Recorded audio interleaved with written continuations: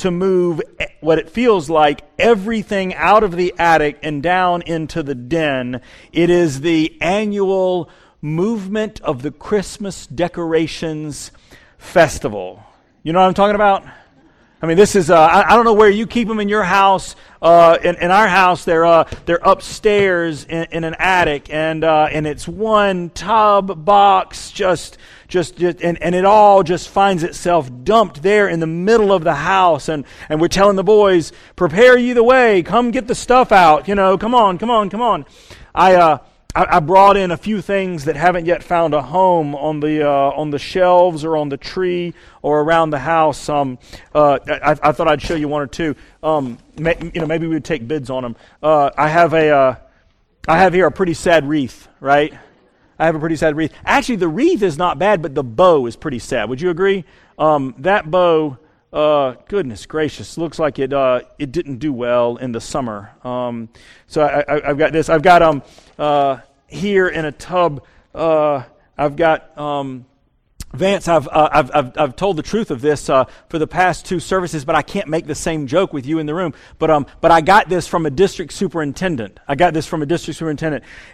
what I would say, if you weren't here, it was the nicest thing a district superintendent's ever done for me. But that's not true. That's not, Vance is my friend, so I've got the little angel, and you put a little candle in it, and this will make its way out, and then if you can relate, everybody's got to have more Christmas, decorating balls than you have like tree for, right?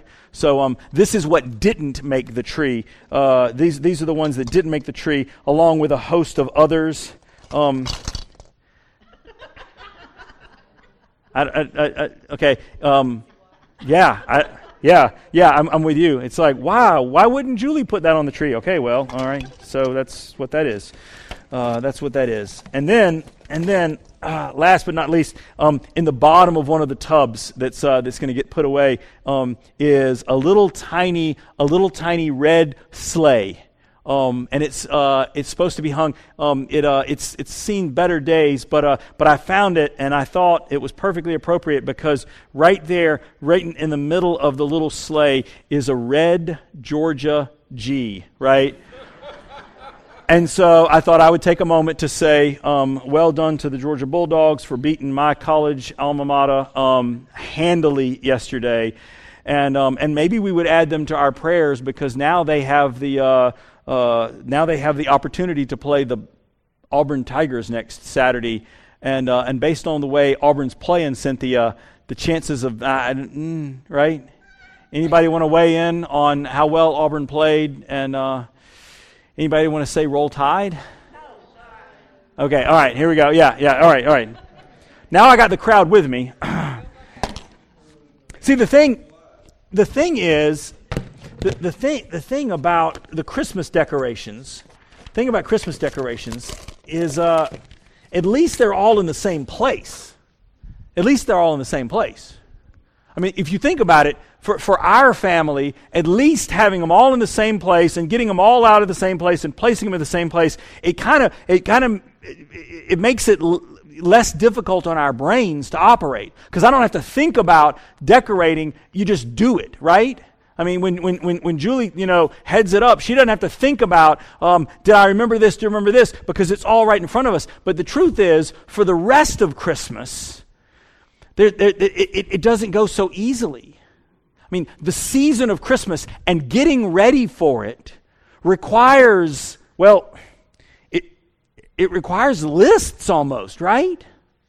I brought in a notepad and thought that you might help me if I write the words to do on the top of the list. Tell me what makes the Christmas getting ready for to-do list? What makes the to-do list getting ready for Christmas? Throw it out to me. What has to be done before Christmas comes? Grocery store. All right, hang on. Grocery store. That in fact brings up a whole list. And you can just write down the word food, but it's not simply the grocery store. You first of all, you got to make your menu. You got to then buy the groceries. You got to buy it. Then you got to prepare them and cook them, right? I almost skipped over one thing at the 8:30 service. Was it you that yelled it out? What do you got to do after you cook it? You got to eat it. Everybody say amen. Yeah. You got to eat it, right? And then the worst word of all is what? Oh my gosh, you know it too. Yeah. See, that's what when I was doing this at the 8:30 service, the out from the back of the crowd, Larry Collier gets it exactly right. He yells out, you need a list for all your list. That's what getting ready for Christmas is about. You can't capture it in just one list. You know what I'm saying? You need a list for all your list. I mean, there's like a whole list that goes with just the food. But that's just one element of Christmas. What else do we have to do? You got to shop. But that itself brings stuff up. Because you got to know what it is. I mean, let me just tell you. For the love of God, do not go into the middle of the Walmart and stand there and begin thinking about what you need to buy. You know what I'm saying? Nobody would do that. Nobody would do that. No, you got to have a list before you go and do it. But see, so you got to shop. What else? We got food. We got shopping. You got wrapping. That didn't even make the other list. That's really good. You got wrapping. What else? Decorate. You got decorating. That's right. You got decorating. Did somebody say cards?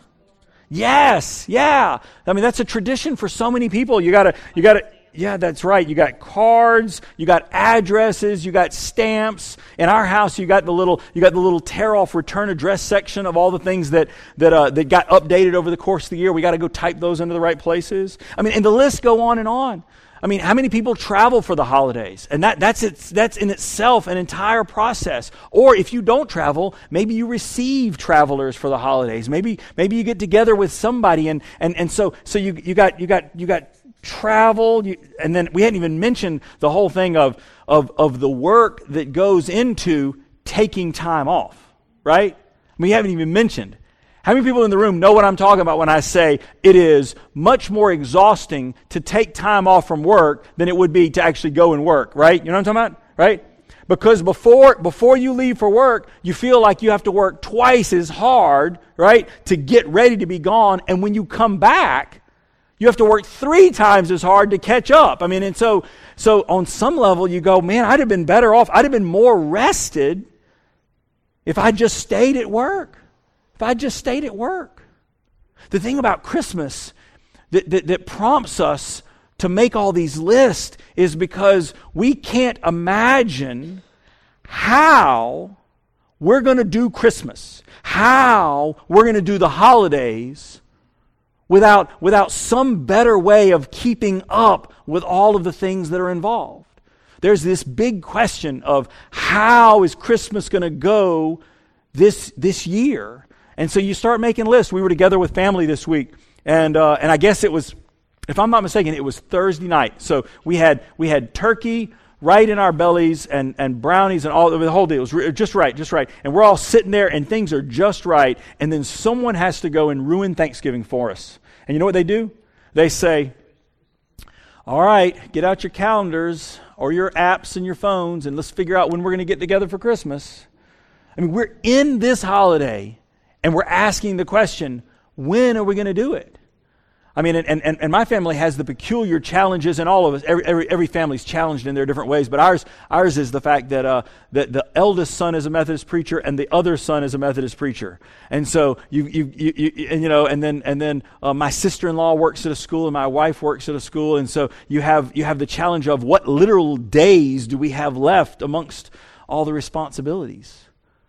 We find ourselves getting ready for Christmas by asking, how is Christmas going to work this year? But I've been thinking that before man or woman ever made a single list about how to get ready for Christmas, that heaven would have started with a different list. That heaven, in fact, would have started with the list of why. Why do we need Christmas? And why can't we down here on earth operate without some new introduction of God into humanity. I began to think about what would make the list, heaven's list, for the reasons why. And it starts this way. Heaven would say, on the list of the ways that God has tried to connect, God has tried to relate to His people that have not worked out, would first and foremost be that moment in the garden. If heaven's making a list, it would be the moment in the garden where Adam and Eve are there and things are perfect, and God comes and visits them in the cool of the evening. You know the story, right? It sounds perfect, and yet we mess it up. Move on to the next form of relationship. God, this God of tribal leaders, this God of the patriarchs. It's told in the story of Genesis, moving out of the garden, and the rest of that giant book. It's God of the patriarchs, God of the matriarchs, and this God who's with these little tribes and says, "I will be your God, and I'll be up close, and I will provide for you." And it didn't work, because you know what? Before that story is over, they end up in slavery. So you find the next version of how God is going to connect and relate to God's people. And it's the story of God saying, I'm going to rescue my people out of slavery, and I'm going to give to my people all of the land and more that they possessed before and lost in the promised land story. And at the end of that story, guess what? It doesn't work. It's not that God's efforts failed because of God's efforts. God's efforts failed because of what? Because of us. I mean, in the rest of the the rest of the Old Testament continues down this same list of God's efforts failing because we don't work out. God says, I'll give you judges to be intermediaries between heaven and earth, and these human judges, they'll show you what's right, and the people instead chose what's wrong. The people said, we want a king. God said, you really don't want a king. And the irony is, God gave them kings, and before long, the kings enslaved the people. Enslaved the people. The very thing that God had rescued them from with Moses, they're back into because they had begged for a king. God gave them prophets and they wouldn't listen. The entire Hebrew Scriptures, the entire Old Testament is one effort of God that doesn't work out because of us. This is the way that Paul says it. Tammy's got it on the screen up there. This is the way that Paul says it. By the time the New Testament rolls around, he says, there is no one righteous, not even one.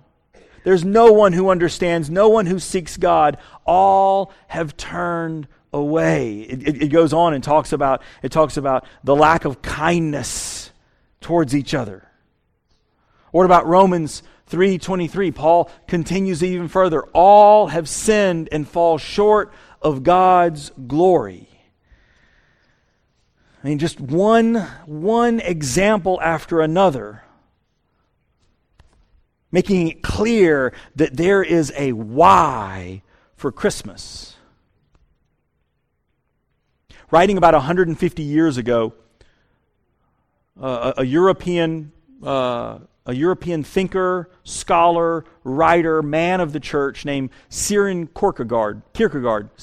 Kierkegaard wrote a little short story called "The King and the Maiden," and in it he tries to capture God's thinking and God's purposes for how God could finally successfully connect heaven and earth and reach the people that God loves so much.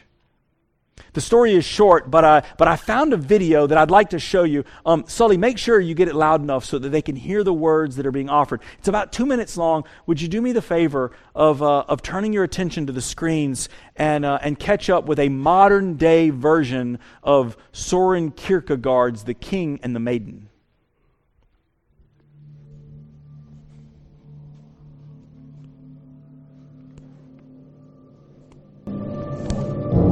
Suppose there was a king who loved a humble maiden. The king was like no other king.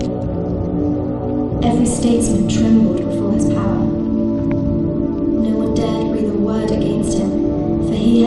strength to crush all opponents. And yet this mighty king was melted by love for a humble maiden. How could he declare his love for her? In an odd sort of way, his very kingliness tied his hands. If he brought her to the palace and crowned her head with jewels and clothed her body in royal robes, she would surely not resist. No one dared resist him. But would she love him? She would say she loved him, of course, but would she truly?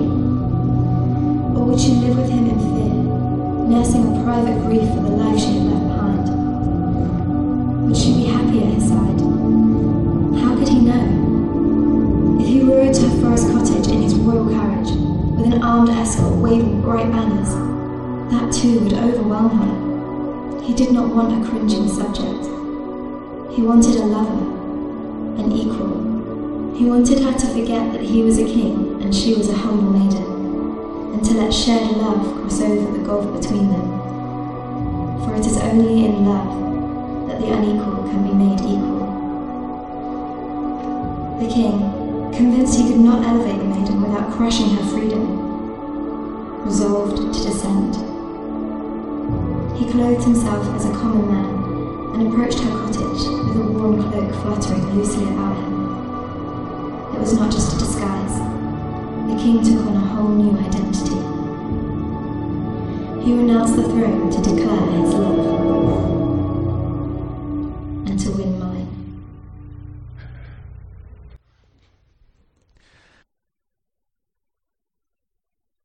Of what Kierkegaard is getting at, that the story found in the scriptures is God's best attempt to win our hearts. And I believe it's found in the very Bible that we tune into. This is how Paul says it, thinking about this story. But when the fulfillment of time came, God sent his Son, born through a woman and born under the law. Or 2 Corinthians 8. You know the grace of our Lord Jesus Christ. Although he was rich, he became poor for our sakes, so that you could become rich through his poverty. And then probably in the best example of the incarnational understanding, this idea that God in heaven took on flesh and came to earth that we might know God's love. Paul says it this way in Philippians 2, verses 6, 7, and 8. Though he was in the form of God, he did not consider being equal with God something to exploit, but he emptied himself by taking the form of a slave and by becoming like human beings. When he found himself in the form of a human, he humbled himself by becoming obedient to the point of death, even death on a cross. This is the word of God for we the people of God, and we say together, thanks be to God. I've got my lists, and you probably do as well. But I believe God's heart for us this Christmas is not to spend as much time focused on a list of how Christmas goes out there in the busyness. I think God's desire for us would be a list about how Christmas goes in here. If I'm making a list of the kind of Christmas that would honor God, it would begin with acknowledging, first and foremost, with acknowledging God's freedom and God's choice to leave heaven and come to earth, to leave riches, he says in Corinthians chapter 8, to leave the riches and to take on poverty. This is what I must first acknowledge. And it leads me then, number two, to a place of repentance. This word of the church that says that I'm called to turn around. I'm called to turn around and turn my heart back to the God who loves me and made me. to stop fleeing from His love for me, to stop turning away from His best desires for me. And finally,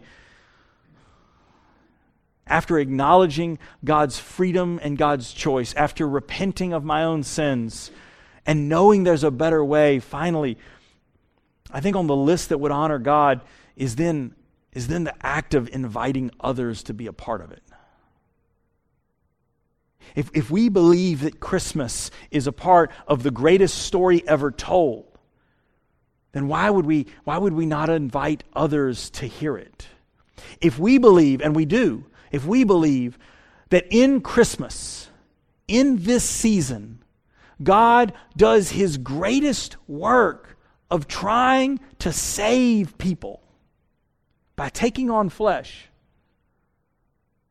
even to the point of that flesh being crucified on a cross, then why would we not invite others? Christmas is about God's work of saving humanity. What role do we have inviting others to hear it as well? I believe the list that honors God is acknowledging and repenting and inviting. And so my prayer for myself and my prayer for you would be in these coming days and these coming weeks, as Christmas gets closer and the hectic busyness of it all takes over, that we would push back enough to ready our hearts for what God wants to do again this year. Let's pray.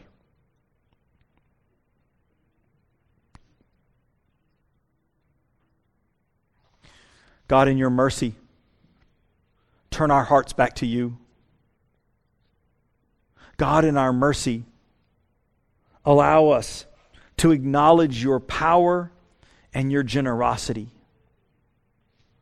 God, in your mercy, give us the courage to turn around from all the ways that we have deceived ourselves, from all the lies that we have spoken and believed.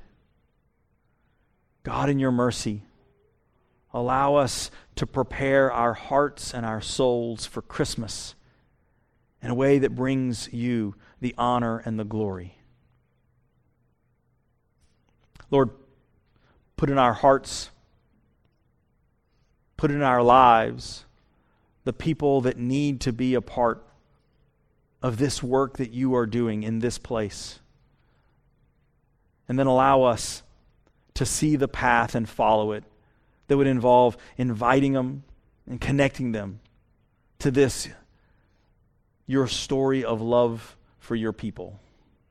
For all of this, we come before you, praying in the name of your Son, Jesus. Amen and amen.